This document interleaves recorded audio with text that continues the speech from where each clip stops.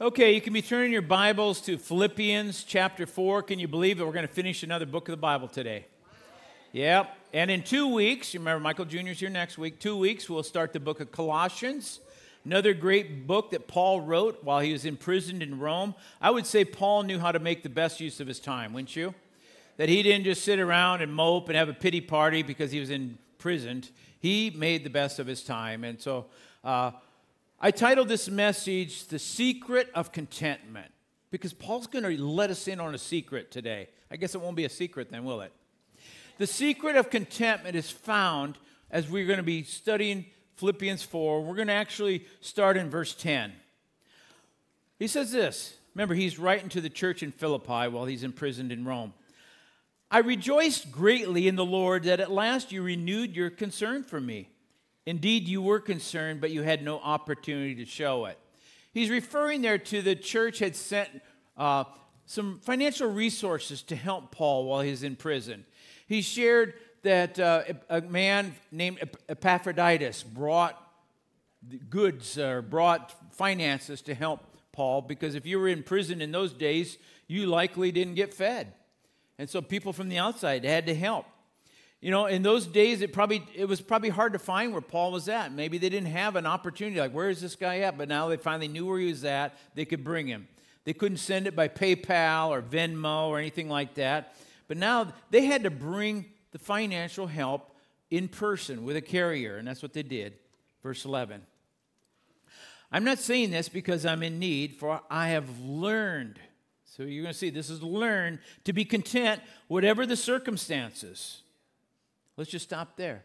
Contentment is not something that comes naturally. Have you ever saw a child at getting ready for Christmas saying, you know, Mom, Dad, I think I got enough toys this year. You don't have to get me anything this year.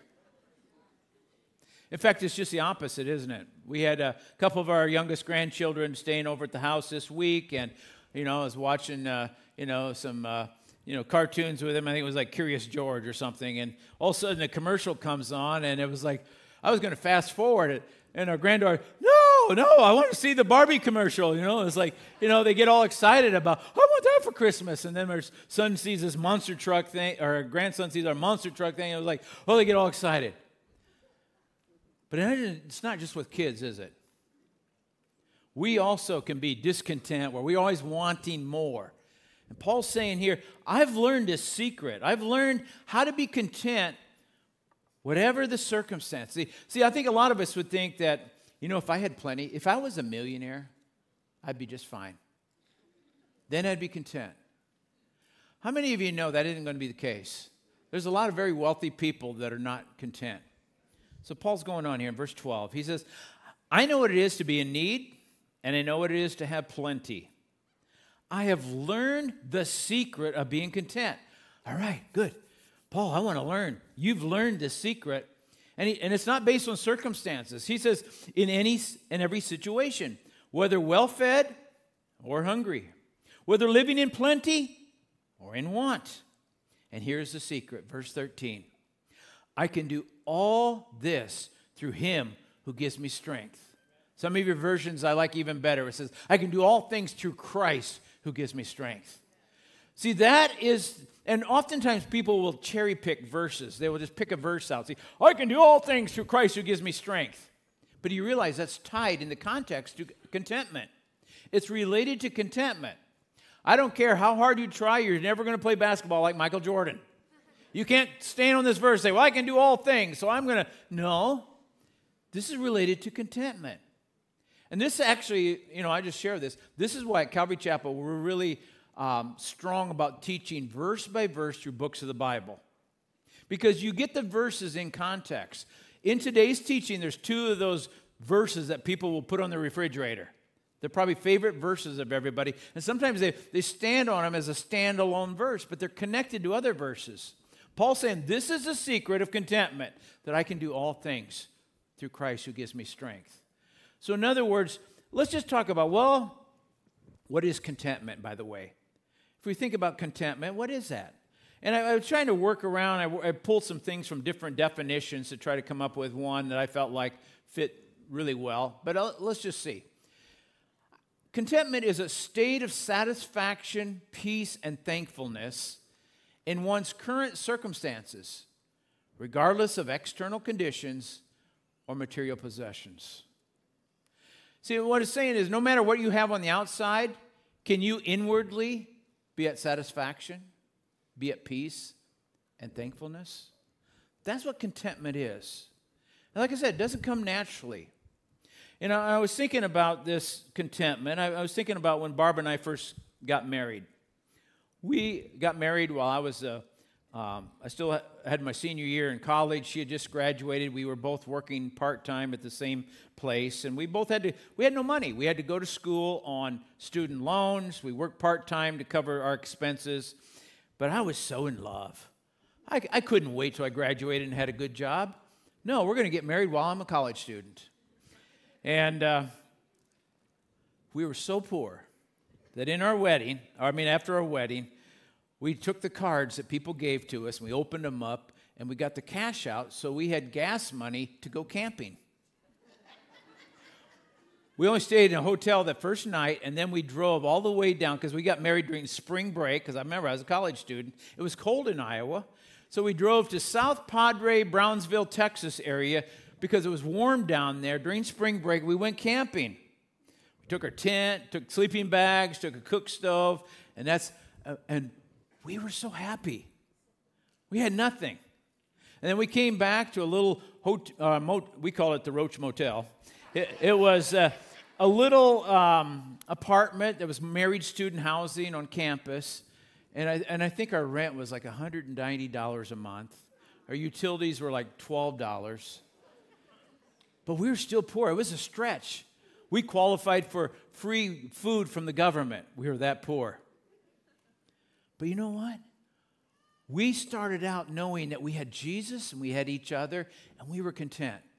I still remember in our living room we had this gold couch with a cigarette hole burn, and we just put a pillow in a certain place to cover up the hole. But we were content. I can tell you it wasn't always that way. Later on, you know, my career's taken off. I'm making good money, traveling all over, doing things. And next thing you know, I can't speak for Barb. I don't think she had the same thing. But for me, I got real discontent. It was almost like the more I made, the more I wanted. And I was like, it got a hold of me for a while until I realized what was happening. That I'd moved in my heart away from the contentment that I found in Christ. And I was like, I got to accumulate more, and now I've got this, and I can buy these things, and now I got to uptake, and I've got to use these things and keep them updated, and I got to invest this money and try to get the biggest return for it. And it was like I was going nuts because didn't have the contentment.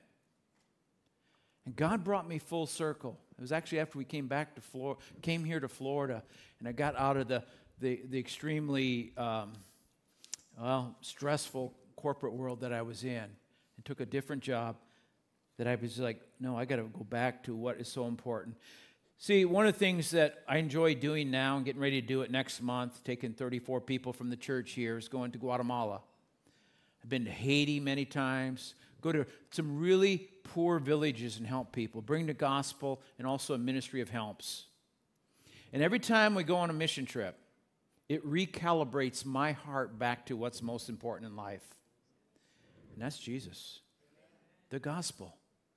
See, we have an advantage and a disadvantage. We live in America. It's a huge advantage, the land of prosperity, right? But in some ways it can be a disadvantage because we can all of a sudden get so immersed into the culture here that it becomes a part of our heart. And we can move away from what God has for us. And that's what Paul's sharing with us. And so here's our first point, and that is real wealth is about what we have in Christ. Never forget that. Our real wealth is what we have in Christ. He is all we need. We sing this about, that our contentment in Christ just today. I really feel like real riches is not about how much you have. It's how little you need. And God has a way of dealing with our wanter. Amen? He has a way of helping us not to be so driven to have more.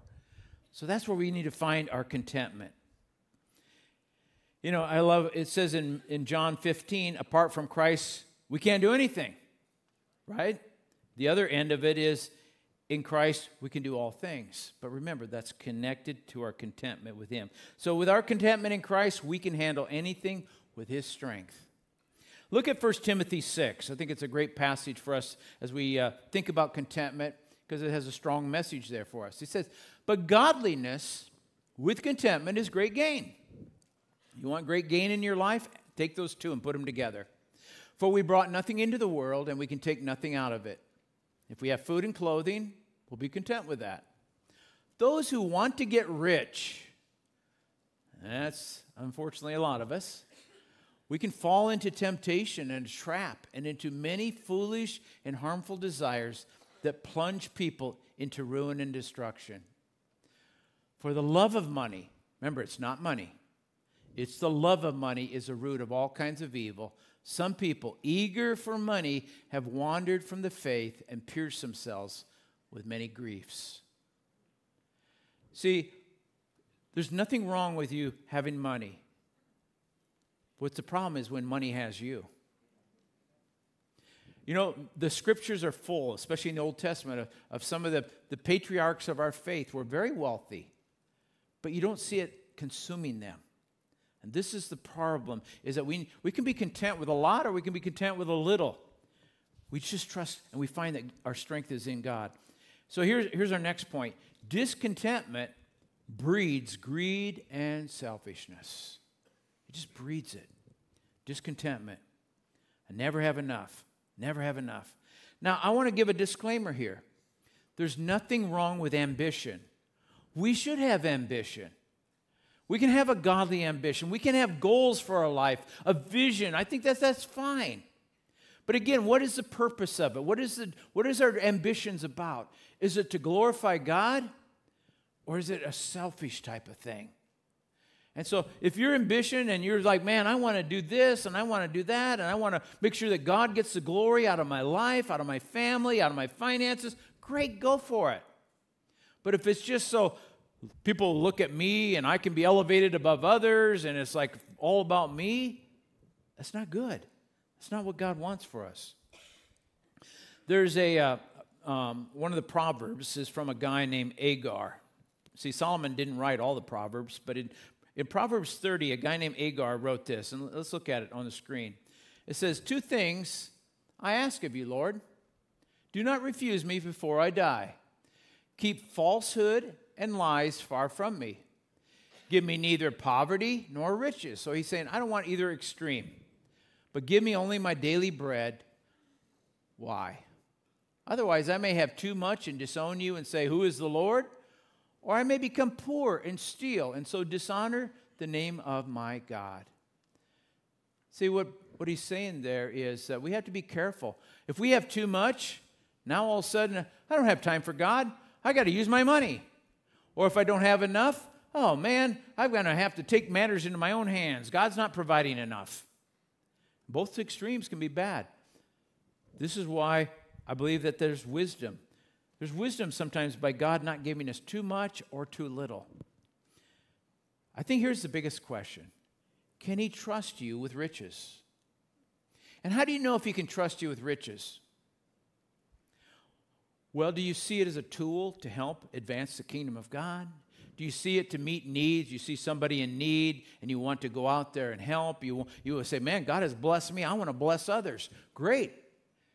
See, that's what I believe the real thing that God wants for us, that we are a conduit. We're a pass-through. He pours into us so we can pour out of us. You know, in Israel, you have the Sea of Galilee where water's coming in and water's going out and it's full of life.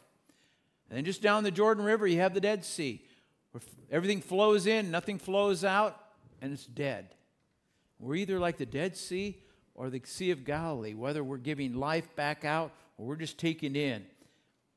Let's keep reading, because now Paul's going to shift it from this whole thing about contentment to more about generosity. Verse 14. Yet it was good for you to share in my troubles. Moreover, as you Philippians know, in the early days of your acquaintance with the gospel, so he's saying in the early days of the church, are you hearing about the gospel? When I set out from Macedonia, Not one church shared with me in the matter of giving and receiving, except you only. For even when I was in Thessalonica, you sent me aid more than once when I was in need. What Paul is saying there is that, all the other churches I ministered into, they never helped me out. They never gave anything.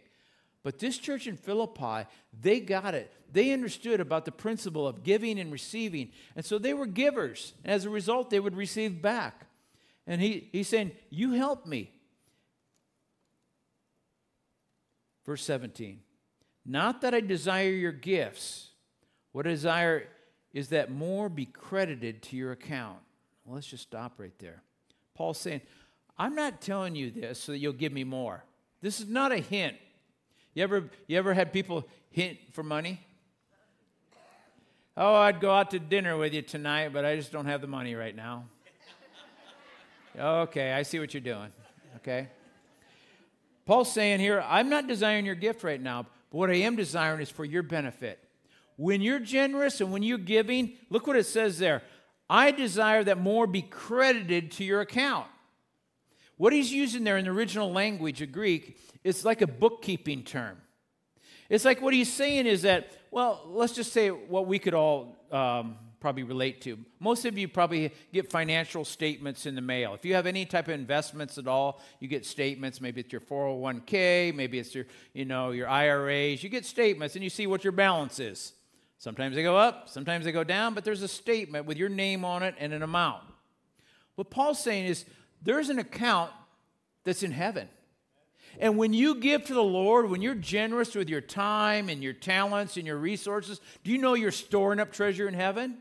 You're adding to that bank account, so to speak, that heavenly IRA or retirement account or whatever you want to say. It's like a bank account in heaven that you're storing up. It's actually credited to your account as you're giving. And Paul's saying this is what my bigger thing is not about you giving to me. It's really about what you're doing. Verse 18. I've received full payment and I have more than enough. I'm amply supplied now that I have received from Epaphroditus the gifts you sent. They are a fragrant offering, an acceptable sacrifice pleasing to God. What Paul's saying there is now, I'm not in need right now. You've helped me out. Thank you so much. I'm not asking you to give me more, but I am so glad because your generosity is actually helping you as well. And he says, he compares it to the Old Testament offerings that are given. They're like a fragrant offering, acceptable sacrifice pleasing to God. Do you know when people came to worship the Lord in the Old Testament, they would come to the temple, they would bring gifts. Those gifts would cost them something. Some of the richer people would bring bulls and an oxen or whatever. People would bring lambs and goats. If you were really poor, you'd bring something smaller like a turtle dove. But these were sacrifices. They cost the people to give and to worship the Lord. And that what Paul's saying is that your giving is like you're a sacrifice to the Lord. It's actually pleasing to the Lord, which I bring up to our next point. What a blessing to know that our generosity is a blessing to God. It's pleasing to God. When you give, it's actually you're giving to the Lord. It's pleasing to Him. Whether you give to this church, you're giving to another ministry, a mission organization, or whatever. As you're giving, you are a blessing to God. That's what he's saying there. Really, our generation should be motivated by a heart of love. Look at this passage from Matthew 6. I know you know this one, but it just really fits really well with what Jesus was teaching about the same principle. He said, don't store up, I think it's coming up, here it is. Don't store up treasures here on earth, where moths eat them and rust destroys them and where thieves break in and steal. Store your treasures in heaven, where moths and rust cannot destroy and thieves do not break in and steal. For where your treasure is, there the desires of your heart will also be. So it's just a reminder for all of us. Be generous. Give to the work of the Lord. Store up treasures in heaven. I don't know exactly how this is all going to play out, But somehow when I see a passage like that, first of all, I see one benefit is that our heart is more towards God than the things of this earth. You know, if all your treasure is in your 401k and you're checking the numbers every day and looking, is it going up, is it going down, and that's where your treasure is, you know, you're not taking that with you to heaven. But if you're giving to the God and you're saying, God, you know, use this, I want to see your kingdom grow and so forth, it's like your heart is more towards the people of God and towards God, and you're wanting to see more people, lives change, more people come into the kingdom of God. That's what he said. That's what Jesus was teaching. And how do we do that? Again, how we use our time. Are we using our talents, our giftings for the Lord? How are we using our resources like money? This is ways that we can store. And I was thinking as I was studying this, I was thinking back, I had a wonderful grandfather and grandmother. Spent a lot of time with them growing up. They took me on trips, and my grandfather had a farm. I was always working on the farm with him. And I remember my grandma. She had this saying that she would always be storing up things that she would find all these different items, different antiques, different things. She'd say, someday this is going to be worth a lot of money. Anybody have a grandma like that? Someday this is going to be a lot of money. And when you live in Iowa, you have a basement. And you know what basements are? For two things. Go to them when the tornado's coming and store away all the other stuff. So her basement was chock full of all kinds of things that she stored up. Someday this is going to be worth some money. Do you know when she passed away? The family had to pay someone to come and clean her basement out, with most of it going to the landfill. It's just the way things are. I remember like the craze a number of years ago, Beanie Babies. Oh, this is going to pay for my child's education. They're going to pay for their college, these Beanie Babies. Do you know what we do with those Beanie Babies today? People give them to us, and we take them with us when we go on mission trips, and we give them to the kids because they're worth about as much as you paid for it, probably. But we know we do that. We store up things thinking, oh, this is going to be worth a lot of money. And someday it's like, no, it's not. But I can tell you one guaranteed thing. What you're doing for the Lord, that's what it will matter for all of eternity. Not just what you're doing here on earth. It will matter for all of eternity. Now we have another verse that people will stand on and use. But again, remember the context. We have to see it in context of what we've just been going through. Paul's been just teaching about giving and generosity and so forth. So now verse 19. And, so we see the connection there. And my God will meet all your needs according to the riches of his glory in Christ Jesus. My God, very personal. Paul was like, this is my God. He will meet your needs. Why? Because they were generous. See, so often people will use this verse. They'll stand with it. They don't give anything to the Lord. They're not generous. But they stand on that verse like, oh, God's going to meet all my needs. Well, then you're cherry picking a Bible verse. You're taking it out of context. You have to see this is tied to being generous. This is what Paul's talking about here. And sometimes people think, well, you know, this church in Philippi, they must have been a very wealthy church. That's why they could help Paul. I want you to see 2 Corinthians chapter 8, where Paul talks about the church of Philippi giving to him. Look what it says here. In the midst of a very severe trial, their overflowing joy and their extreme poverty, doesn't sound like a rich church to me, does it? Their extreme poverty welled up in rich generosity. For I testify that they gave as much as they were able, and even beyond their ability, entirely on their own. That's what Paul was saying about this church of Philippi to the church in Corinth. They gave out of their poverty. They gave even beyond their ability, but they were not manipulated to do it.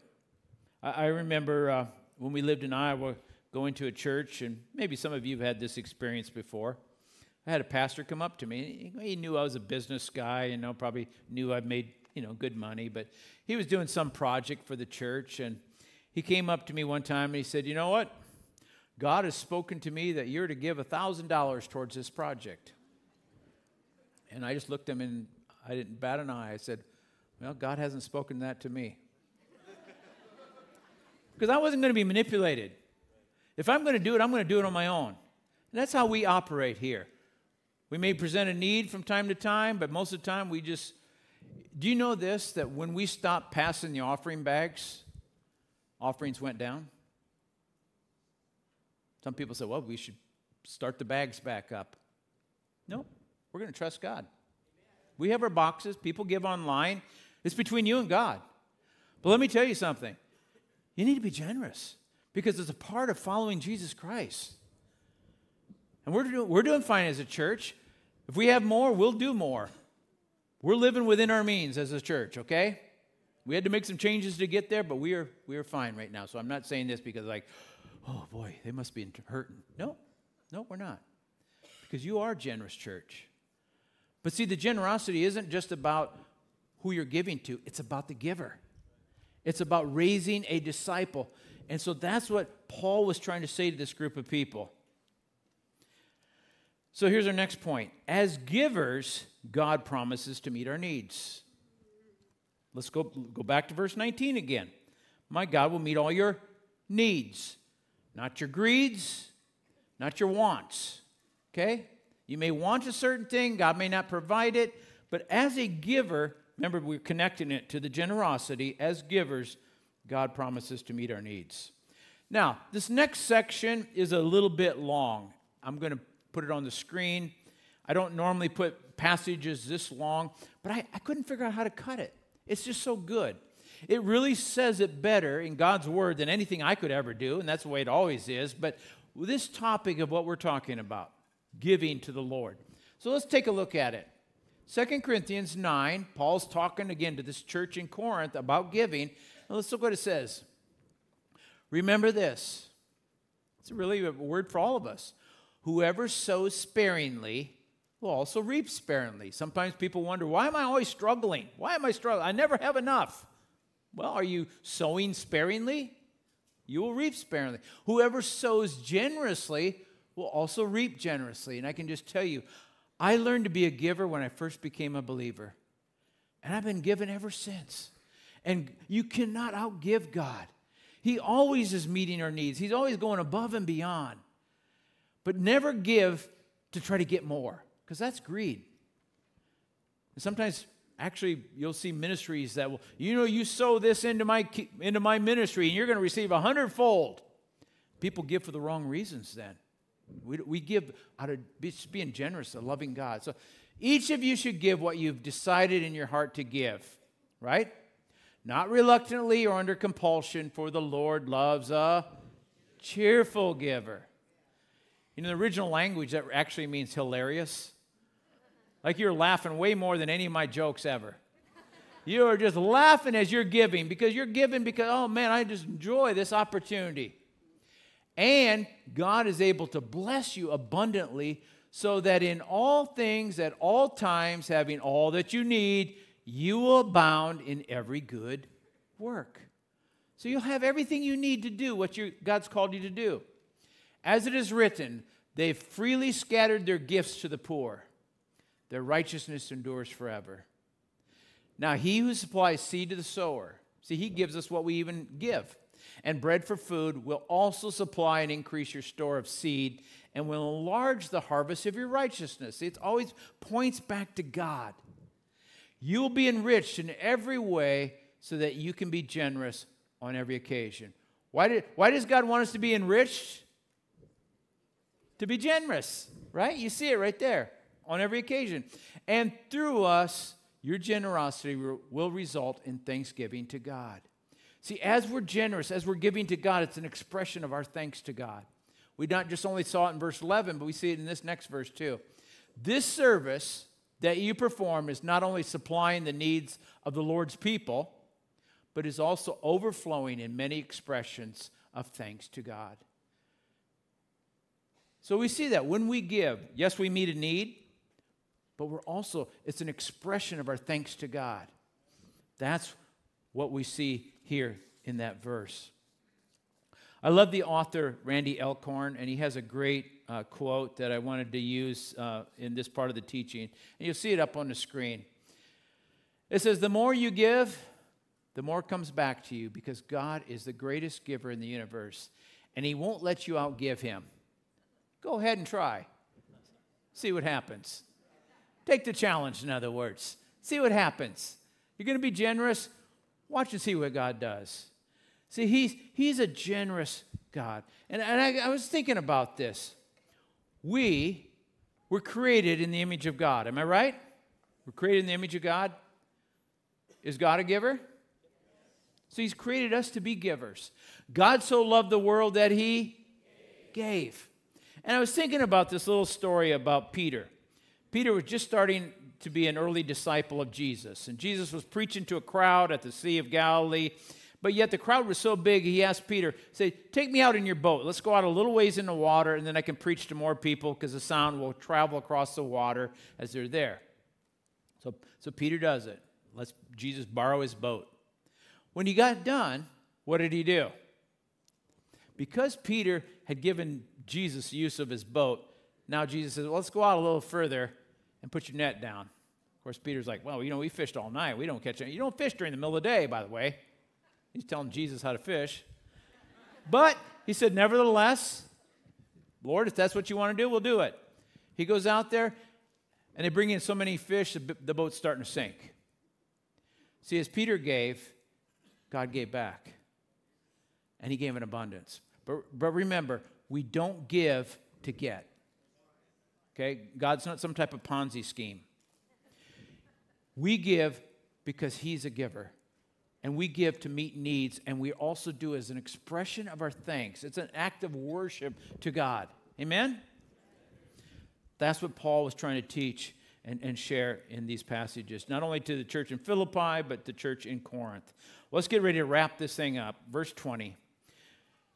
To God, to our God and Father, be glory forever and ever. Amen. Greet all God's people in Christ Jesus. The brothers and sisters who are with me send greetings. And all God's people here send you greetings, especially those who belong to Caesar's household. Back when we started the book of Philippians, I was talking about Paul was chained to Roman guards and people were getting saved. He actually saw it as an advantage. And you can see from this verse right here that Caesar's household, many of them were getting saved. So much so that they're now wanting to send their greeting to the church of Philippi. See, Paul did not sit around and have a pity party. He made the best use of his time. He actually wrote 4 books of the Bible while he was imprisoned in Rome, this being one of them. But here's another point. Look at verse 21, verse 22. Was Paul a Lone Ranger Christian? Or was he with other people? No, he was constantly with people. The brothers and sisters who are with me send greetings. All God's people here send greetings. Caesar's household. So here's our last point. Don't live the Christian life in isolation. Develop godly friends. This is so important. We all need godly friends. And I'm not just talking about friends. I'm talking about people that you can call on at any time when you have a need. They can pray with you. They can encourage you. I can tell you we have a number, my wife and I, that we can call on. We know that they will pray with us. They stand in the gap with us. One of our big ones is our community group. 7 couples that we meet, we get together and we have fun, we have food together, we study God's Word together, but we pray together. We bring needs to each other. We're there for each other. You all need to be in a group with people who you have that kind of relationship with. You know, most of those couples we didn't even know until we got into that group. You might say, wow, you know, I'm doing fine. I have people around me all the time. But are they godly? Are they people who you can trust to pray for you, that you can open up and share a deep need with? Are they the ones that are going to be there at the hospital when you have, you know, a surgery getting ready to take place or something major happening in your life? We don't want to live in isolation. I think if there's one thing that we learned during the pandemic is people are not to be in isolation. It was harmful to our kids. It was harmful to us. We're to be with people. That's the way God meant us to be. We don't want to be like all separated, all out, and so forth. And social media, it's fine, you know. Let me tell you, back to the contentment thing, it can cause us to not be content, right? But it also can make us feel like we're with people all the time when it's a different type of relationship. Be with people. The last verse 23. The grace of the Lord Jesus Christ be with your spirit. Amen. Paul started this book with grace and peace to you, and now he ends it with grace. I would say that in our Christian life, we should begin and finish all with grace. See, that's what separates us out from religion. Religion is about your performance, what you do, following all the rules, checking all the boxes. That's all about you, what you do for the Lord or for whoever. But real true Christianity is grace-based. It's about what God did for us. And you might say, well, then do we have to do anything? No, we want to. We don't have to. We want to, because the things that we do for God is an expression of appreciation to Him.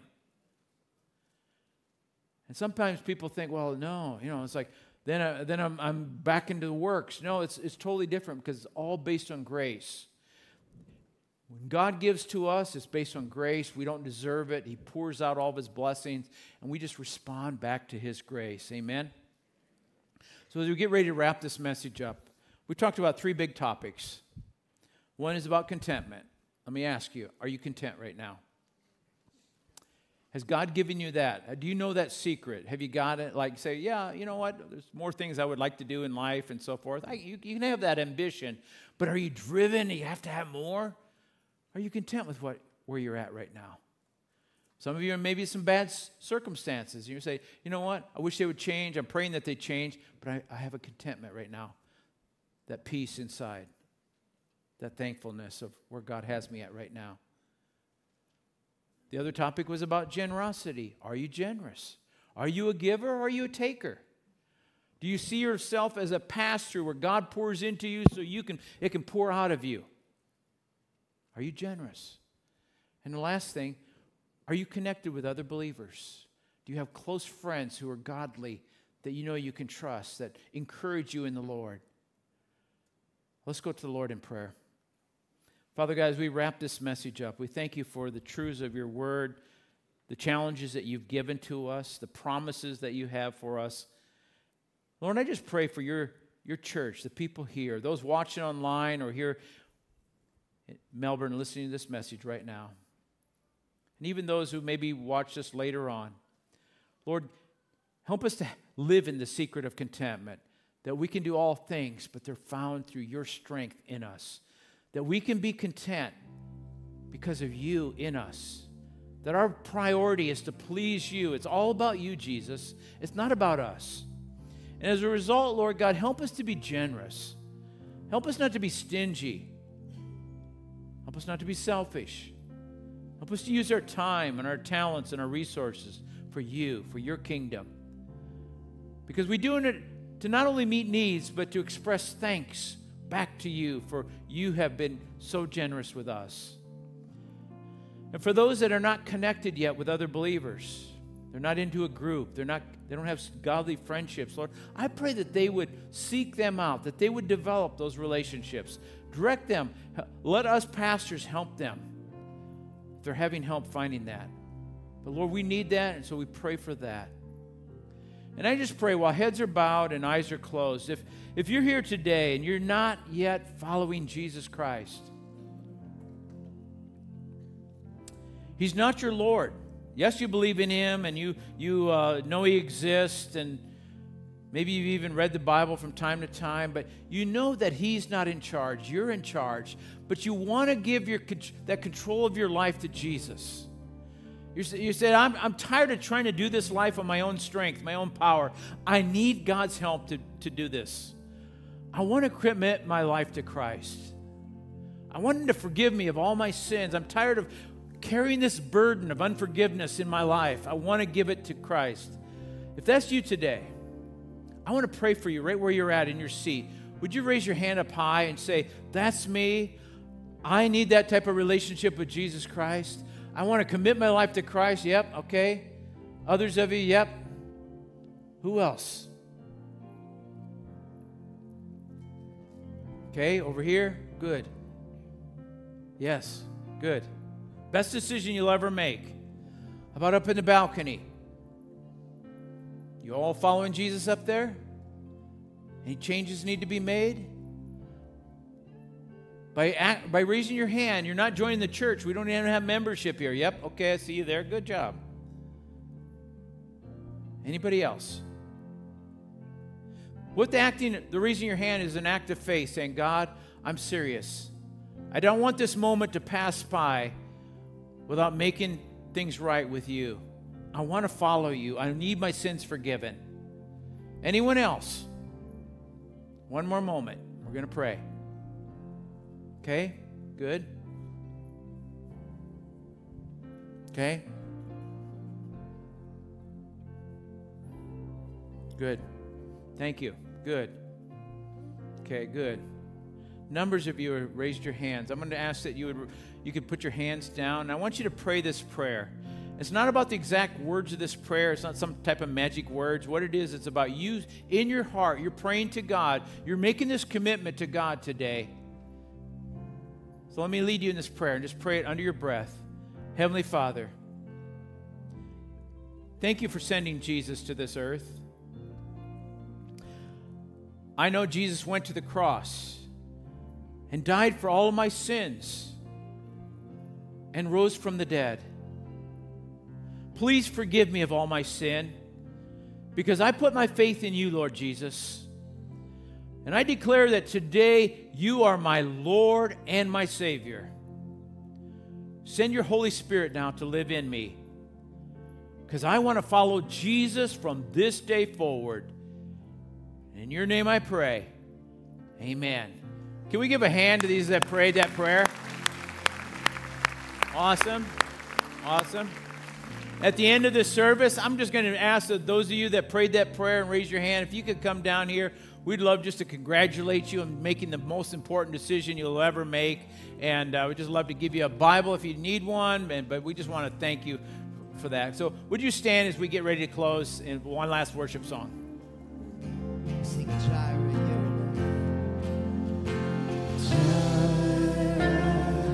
you are enough. Jireh, you are enough. And I will be content in every circumstance. Jireh, you are enough.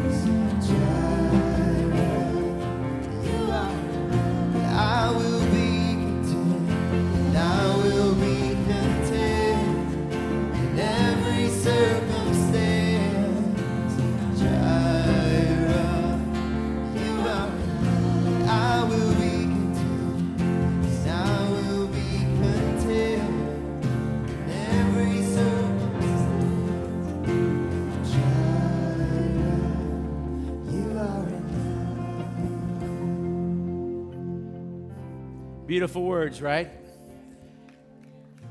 He is enough.